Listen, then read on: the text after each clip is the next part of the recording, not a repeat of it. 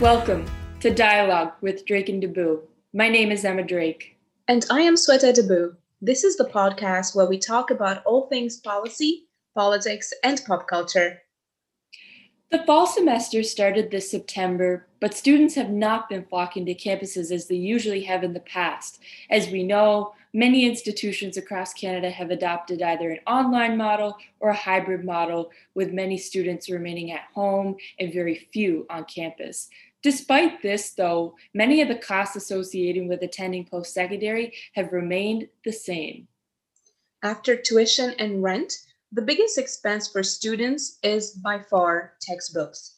Since 1977, the cost of textbooks has risen at a rate 3 times that of inflation. At the University of Prince Edward Island, the average cost of textbooks per year in 2012, or 8 years ago, was $600, or the cost of a course. For a first-year student, this cost was $655 students, and for a science student, this amount jumped to $900. A 2017 survey conducted by Maclean's showed that the average cost of textbooks increased to $778 per year, or an increase of over $180 in just 5 years. So, what's the solution? Open Educational Resources, or as they're commonly known, OERs, are teaching and learning academic materials that are freely available online for everyone to use. And they can take on a variety of different formats. That could be an online textbook, it could be a question bank, audio, video, graphic, and adapted to the specific needs of every course, of course. The OER movement began in the 1980s with the advent of the free software movement, which advocated for software to be free and open to modification so that users had more control over the content. This movement led to the creation of a free software standard that inspired the Creative Commons license modern OERs use. Creative Commons licenses gives anyone from individual creators to large institutions a standardized way to grant public permission to use their creative work under copyright law. This means that authors retain the rights to the work, but also get to freely distribute their materials and be able to modify for users. In the year 2000, a number of universities conducted a joint comprehensive report on how to capitalize on the dot-com boom, or the increasing presence of the internet. A number of stakeholders in education met in 2002 at the UNESCO headquarters to discuss how free course materials could revolutionize higher education. This meeting aimed to develop together a universal educational resource available for the whole of humanity, to be referred to henceforth as open educational resources. Since then, the developments have been many, with large OER repositories being used and developed across the world. When we take a look specifically at home here in Canada, the two largest OER banks are British Columbia, with BC Campus, launched in 2012, and in Ontario with eCampus Ontario. Just to give folks an idea, since being launched in 2012, BC Campus has saved students $19 million in savings. Looking closer to the Maritimes, PEI was the first province east of Ontario to obtain provincial funding for OERs in winter 2019, after advocacy by the UPI Student Union and Robertson Library, when they secured a $25,000 investment by the government of PEI. This funding can be renewed annually to allow for the expansion of the number of materials available. Someone should check in on those student leaders to see where they are now. In summer 2020, the Council of Atlantic University Libraries also invested $35,000 in an Atlantic OER repository. This week, student organizations across Atlantic Canada, as well as the Council of Atlantic University Libraries, have organized the hashtag Students Want OERs Because campaign to underline the importance of OERs. Now, with us today, which is very exciting, is Cat Mom, retired student leader, fashion diva, and the executive director of Students Nova Scotia, and our great friend, Clancy McDaniel. Thank you so much for being here with us today, Clance. Absolutely. It's my real pleasure to be joining you folks on the pod. That's awesome. We feel very appreciative not only to have an expert such as yourself, but also a great friend. So let's jump into the first question. As we know, this week is International Open Access Week. We have the UPEI Student Union, Students Nova Scotia, the New Brunswick Student Alliance, and of course, the Council of Atlantic University Libraries. And they've launched hashtag Students Want OER Because campaign, encouraging post-secondary students to describe their experiences with textbooks and the value of free academic content, such as open educational resources, the topic we will be discussing today. Clance, what would you say has been the driving force behind having this campaign during this week for you folks? Sure. So if I were to go back to this time last year, at Students Nova Scotia, our board of directors, which is comprised of representatives from all of our members, really wanted to move forward with an open educational resource policy. They knew that this was something that students in Nova Scotia would really benefit from, being able to have access to high quality and low cost resources, especially because Nova Scotia has some of the highest tuition in the country. And so, this was seen from an affordability lens. But it's a project that if you're an association out there by yourself, it would be very difficult to deliver.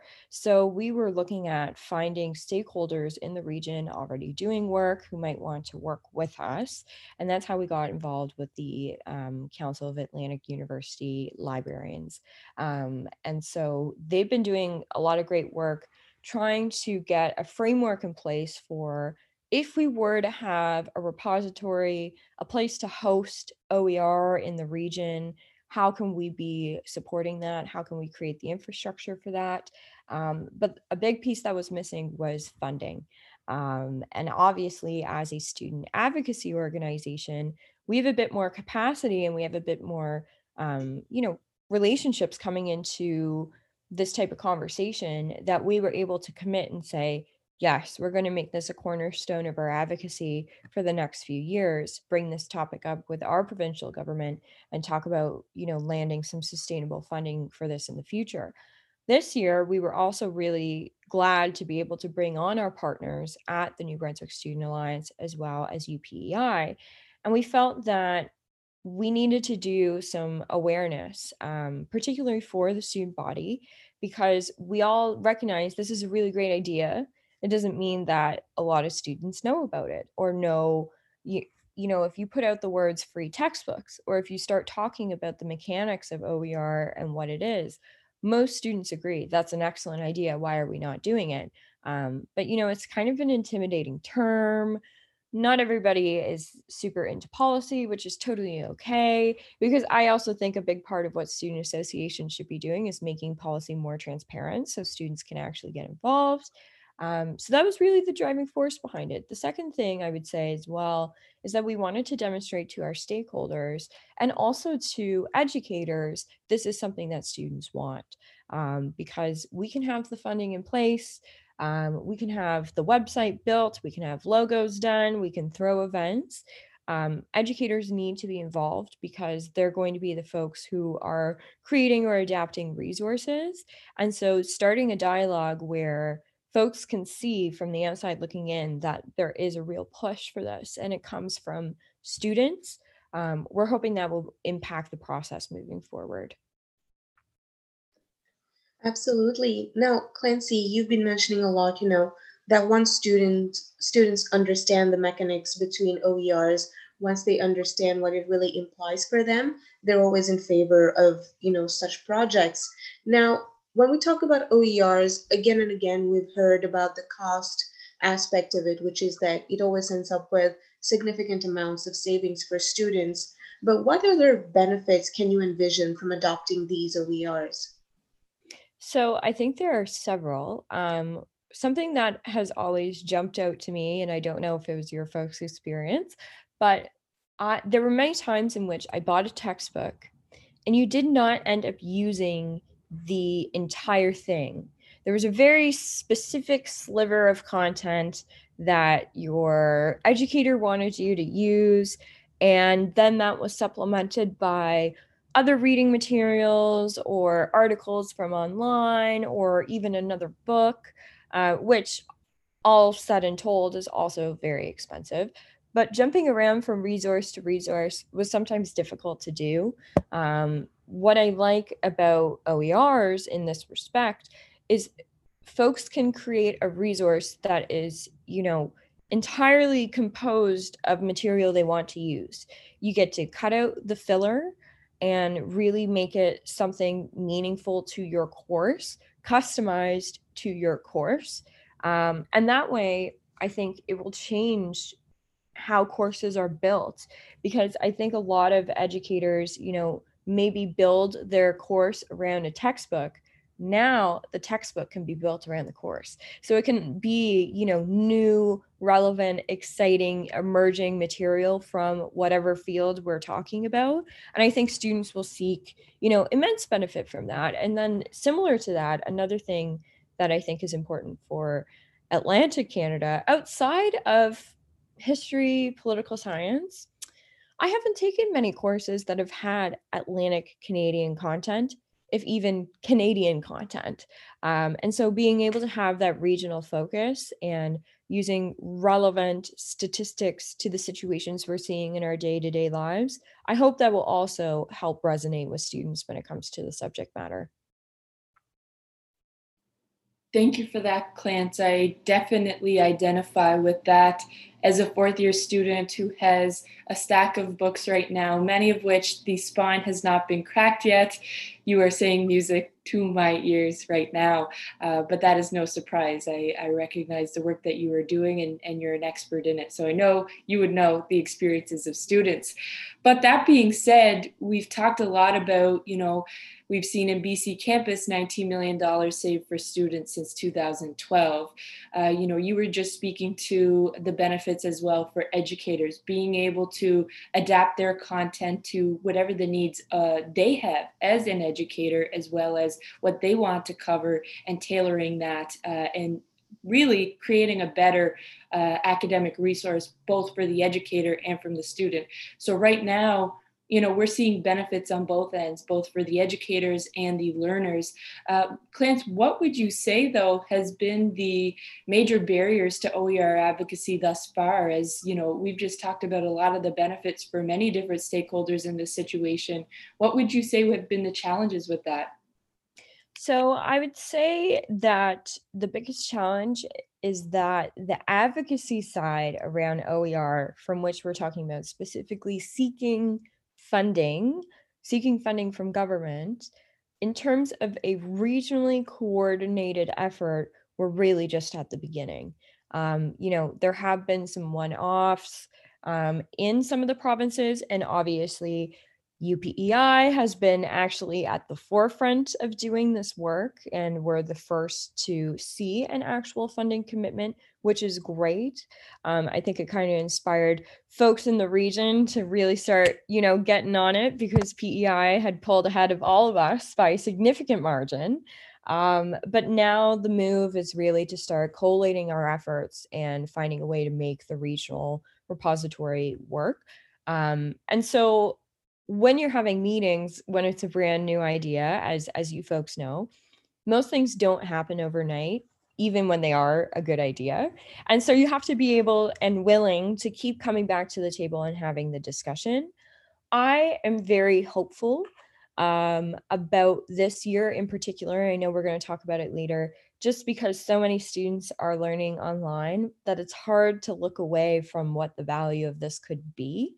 I also think because overall it's a low cost initiative, where really the funding that we would be looking at would be related to grants for educators to create or adapt. And I believe our threshold right now is sitting at $2,000 per grant. So, it is relatively low cost. It has all these wonderful benefits. It's a very attractive recommendation from my standpoint, because high impact, low cost. But when something's new, and also when it's a topic that folks aren't immediately familiar with, you have to do some more work to get folks familiarized and understanding. But I'm looking forward to seeing what happens this year in particular. Absolutely. And I think you folks are, on a very exciting path here, despite the many barriers you've described. But of course, this campaign and this advocacy work isn't taking place in a bubble. We're in the midst of a pandemic right now. And how do you find that COVID-19 plays a role when advocating for OERs? Is there a role or is there not?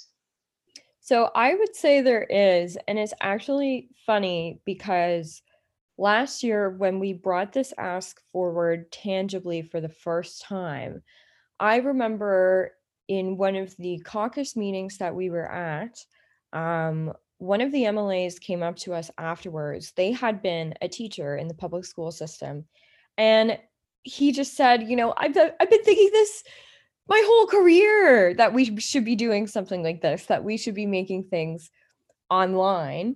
And I had a similar conversation after classes went online of like, I'm not saying we predicted something like this was going to happen, but isn't it ironic that, only a couple months before we were saying, here's this online resource, here's how online um, can make things more accessible and more affordable for students. And I think that's very much the line of thinking that we are going to move forward with.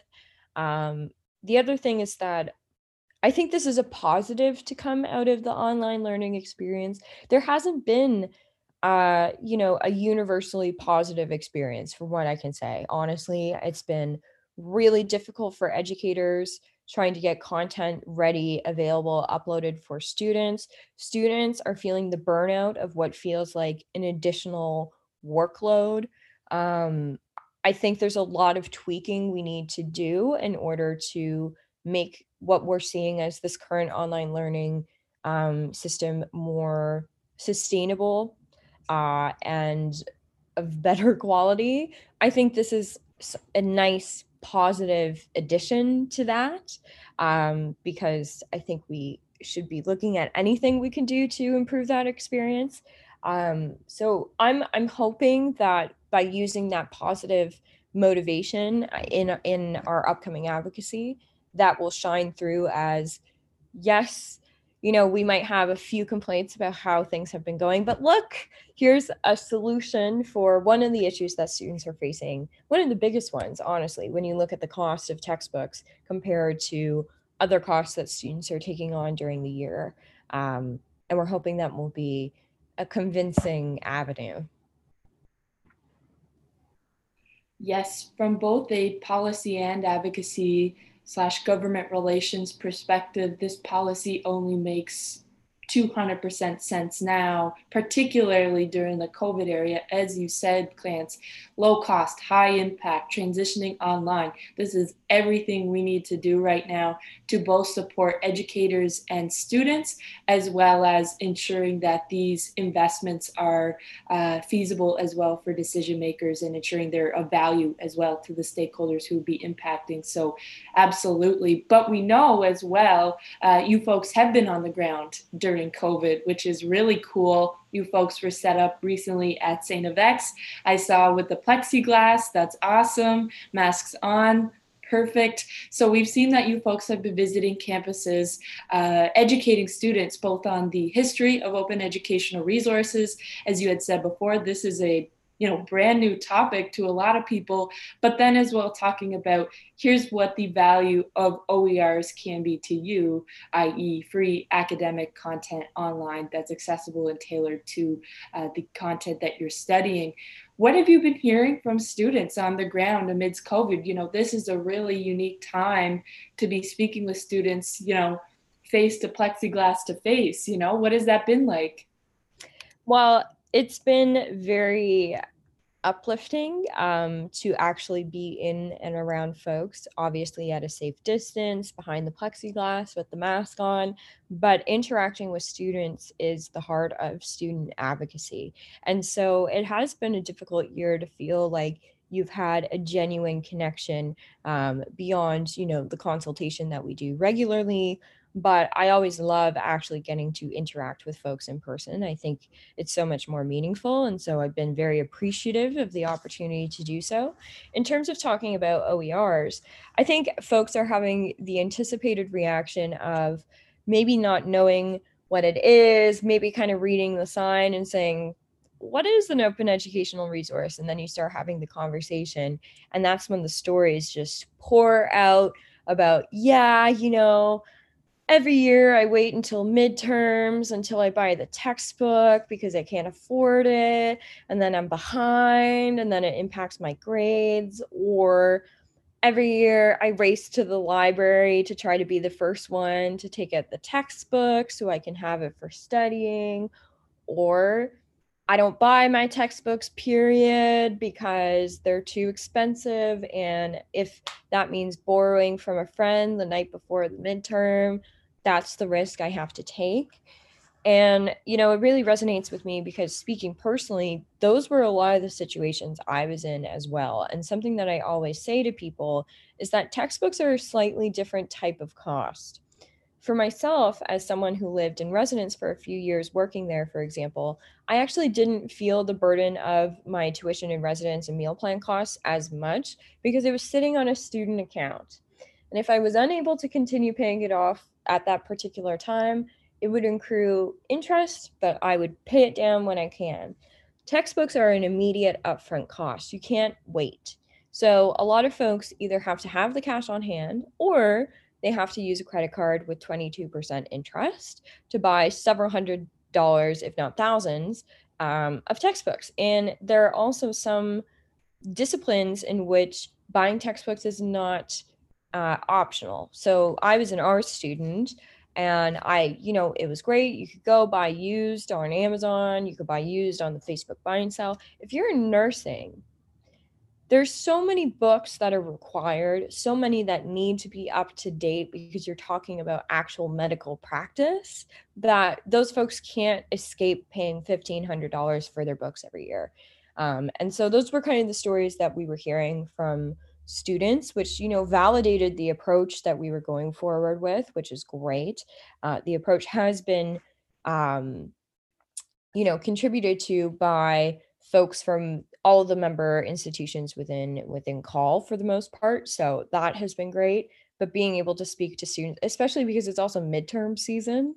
So I feel like folks are really feeling the impact of whatever decisions they had to make for financial reasons now, because now really is the time where you need to be neck deep in that textbook trying to pull out material so that you can test well. But if you weren't able to afford it in the first place, that's kind of hard to do. Yeah, absolutely. And I know, even as a science student, back when I was a student, I always used to think twice or thrice or ask the prof if we really needed that textbook before I bought it, or I was always running up to the library to see if they had it in reserve. So definitely, I think that's an experience a lot of us can relate to.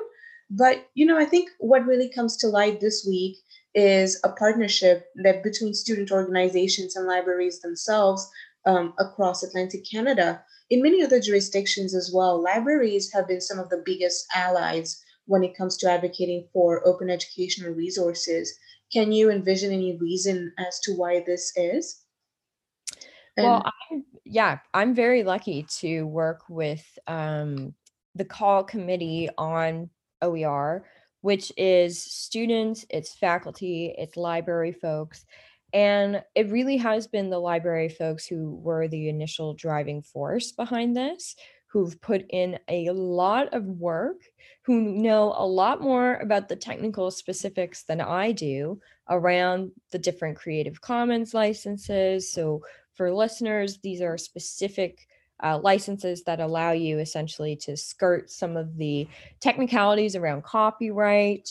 And I think it is really rooted in understanding the affordability aspect, but it also is all about just general open access to information. As librarians, a big part of their job is connecting students, educators, folks with resources. It's a really beautiful thing, sending folks off to the journal that they think would be helpful for their paper, hosting all of these different resources and being knowledgeable in that. I think it really comes from that desire of this is the next step. This is the future, and we should get on it. now rather than later. And so they've been really excellent in that respect. Absolutely. I know, speaking from our own personal experience at UPEI, Robertson Library at UPEI were speaking about OERs before the student union had ever even considered, what might that look like from a policy perspective, what might that look like from an advocacy perspective. So without a doubt, in the Atlantic region, librarians, and as well across Canada, I should say, have been at the forefront of this. And as well, just for listeners to give a little bit of insight about how unique that is, particularly in Atlantic Canada and on PEI, is that in other parts of Canada, such as in British Columbia or such as in Ontario, there are separate organizations such as BC Campus and eCampus Ontario that facilitate the application process as well as the rewarding of grants to educators in order to compensate them for the work that they do to create these open educational resources or adapt them and whatnot. However, on PEI, we wanted to start small and build above that. And so we started off by collaborating with the Robertson Library. So getting into the next question, in February 2020, we secured $25,000 from the government of Prince Edward Island to be invested into open educational resources. And that was housed particularly under Robertson Library to be able to be the facilitator of the application process and the rewarding process of grants for educators who want to adapt as well as create OERs. As well, moving forward, we saw just this summer that the Council of Atlantic University Libraries invested $35,000 into Atlantic OER creation. Clarence, from these investments from the government of PEI as well as from CAUL, how has this impacted your provincial policy efforts in Nova Scotia, given that there has been that jurisdictional success from PEI with the first government investment east of Ontario, as well as that investment from CAUL into the Atlantic region? How's that impacted provincial policy efforts? Well, it's always great to have a success story, and it's always great to have a precedent that has been set close to your jurisdiction and in a similar jurisdiction, because I think it can be difficult as a smaller province with less resources to take a look at certain initiatives in British Columbia or Ontario where things are just different when it comes to the public policy landscape and it comes to the resources available to fund all these great ideas. So being able to see that PEI was able to secure, in the grand scheme of things, a modest investment, but one that is going to have huge impacts, but also seeing the work done by the Robertson Library, taking a look at the materials put out by their working group, talking about how much money students saved in individual courses as a result of using OER. And being able to say, this is something that we can do for students in our province as well. And talk about how we're moving towards this model of regional collaboration. It has been very helpful. Again, we only really introduced it for the first time last year, but even though it was a brand new recommendation, there was a lot of buzz around it because I think people saw that this was something special. And it was great to be able to look at PEI, use the numbers from PEI, and say, again, we're in a similar boat. There's also, I think, a little healthy rivalry sometimes between the Atlantic provinces. And so nobody wants to be left behind when it comes to public policy. And so I'm not above using that to our advantage. I mean, I hope Nova Scotia can live up to the expectations of PEI, but that's the great thing about an Atlantic repository, because it's something that students across the region will be able to benefit from.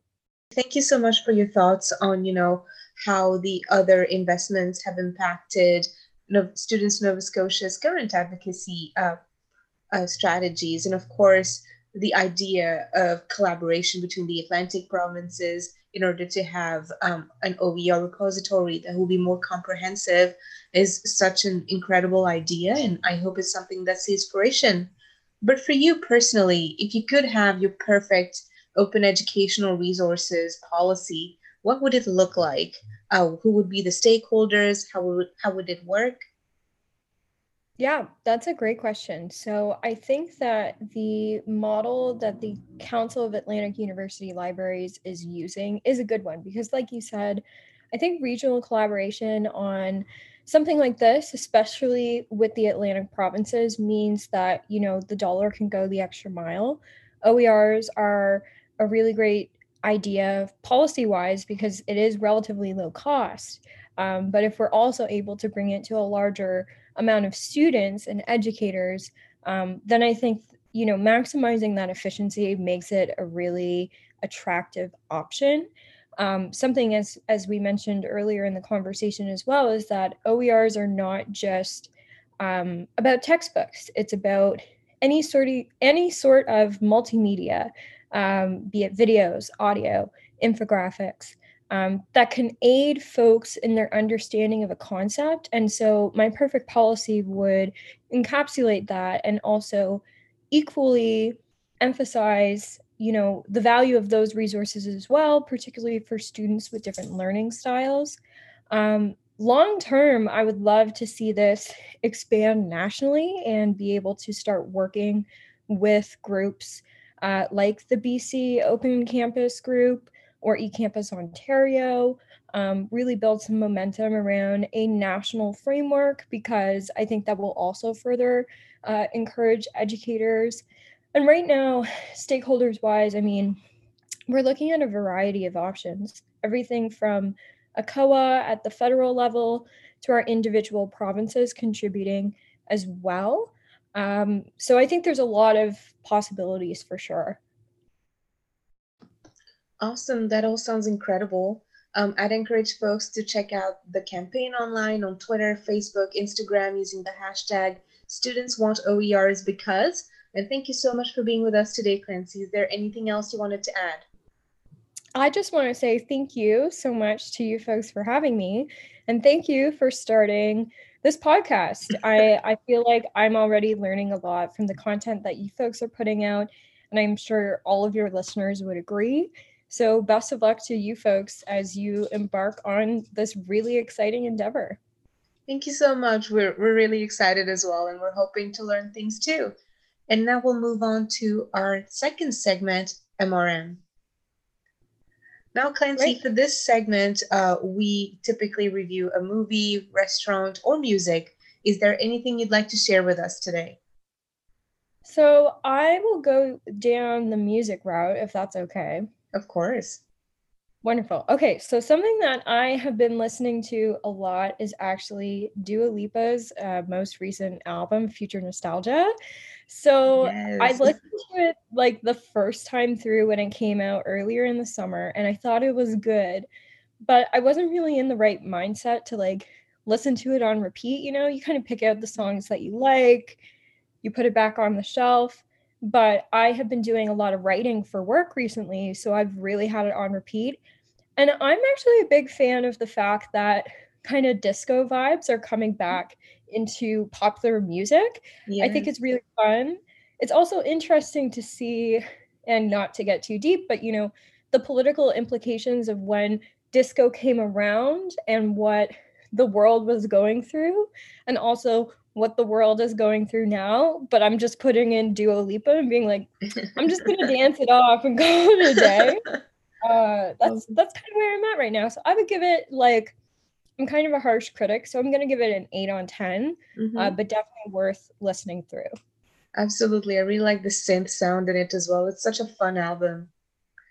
Absolutely. I've been listening to it all summer. My review this week is a restaurant. It's called Slaymaker and Nicole's.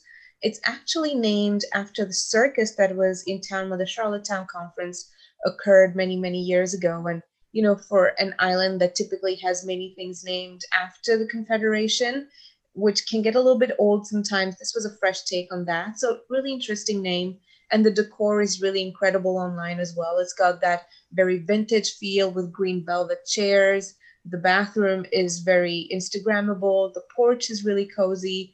And all in all, the food is delicious. So it's one of my favorite restaurants in town. And Emma, what movie would you like to review for us today? So first of all, I just want to say I feel very seen right now. I'm a big fan of Dua Lipa. Clance. I'm so happy you brought that up. Future Nostalgia is an awesome album. I really love the song Levitating. I think the original version is far better than any of the remixes that have come out. So I'll just put that plug in there. As well as Sweater, you had mentioned at Slaymakers, the bathroom is very Instagrammable. I myself have Instagrammed a photo from that bathroom and can attest it is gorgeous. So I definitely agree with all those things and appreciate that you folks have brought them up. So today I'm going to be sharing the movie Beetlejuice. Of course, this is October. It's spooky season. We're looking at Halloween movies. Beetlejuice is an absolute classic for folks that don't know. It's a very bizarre kind of 80s-esque film that looks at the experience of dying. So it takes place looking at this couple who have recently passed away and their experiences as the newly dead and dealing with the living. And of course, they come into contact with Beetlejuice, who is this kind of spooky type that helps the newly dead deal with the living in some not so conventional ways. And of course, Michael Keaton plays that role, and Winona Ryder is in that film as well. Hashtag Winona Forever. So I think it's an awesome movie. It's a classic. As a kid, I watched it every single year with my brother growing up. The reason why I bring it up today is I have a bit of a funnier story to share with it that I know Clance and Sweater, you two will get a kick out of. And for listeners, once you hear this, you'll be like, yep, that's definitely Emma. So recently, a couple of friends and I had the opportunity to see the scarecrows downtown. And so we were walking around, and my friend Sarah had never seen the film Beetlejuice. So I said, Sarah, you got to see this. You got to see this. It's a great film. I've seen it so many times. It's awesome. You're going to love it. So anyways, we go back to my house, we get it set up, and we're watching it. And so sure enough, we get into it. They pass away. They're trying to deal with this kind of new experience as the newly dead. And sure enough, I fall asleep, during the first 20 minutes of the film. And after all this time, I had been telling Sarah, we have to see it. We have to see it together. It's so good. Sure enough, I fell asleep. So I know, Sarah, if you're listening to this, you'll get a chuckle out of this, but I just thought that was a bit of a coincidental situation that I'd like to share. So yeah, that's my movie, Beetlejuice. It's awesome. If you haven't watched it before, definitely check it out, but maybe have a coffee beforehand like I should have. And that's all the time we have today, folks. Again, thank you, Clance, so much. Always a delight to discuss with you. We're so lucky to have a guest and a friend like you, and really enjoyed your insight that you provided with us today. As always, our music is from the talented Shane Pendergast. Once again, he's got a show coming up November 7th. That's 8 to 10 p.m. at the Trackety Cross Community Center. That's with his band, the Spud Pickers. That's Sam and Josh Langell and Isaac King. They're awesome, all extremely talented, and it's great that they're playing together at the Trackety Cross Community Center. Now, if you're looking to get tickets for that show, again, you could get those on ShanePendergast.com and Eventbrite. So check those out if you're looking to get tickets. And that's all that we have for you folks today. Thank you so much for listening to Dialogue, and we'll see you folks next Monday. Thank you.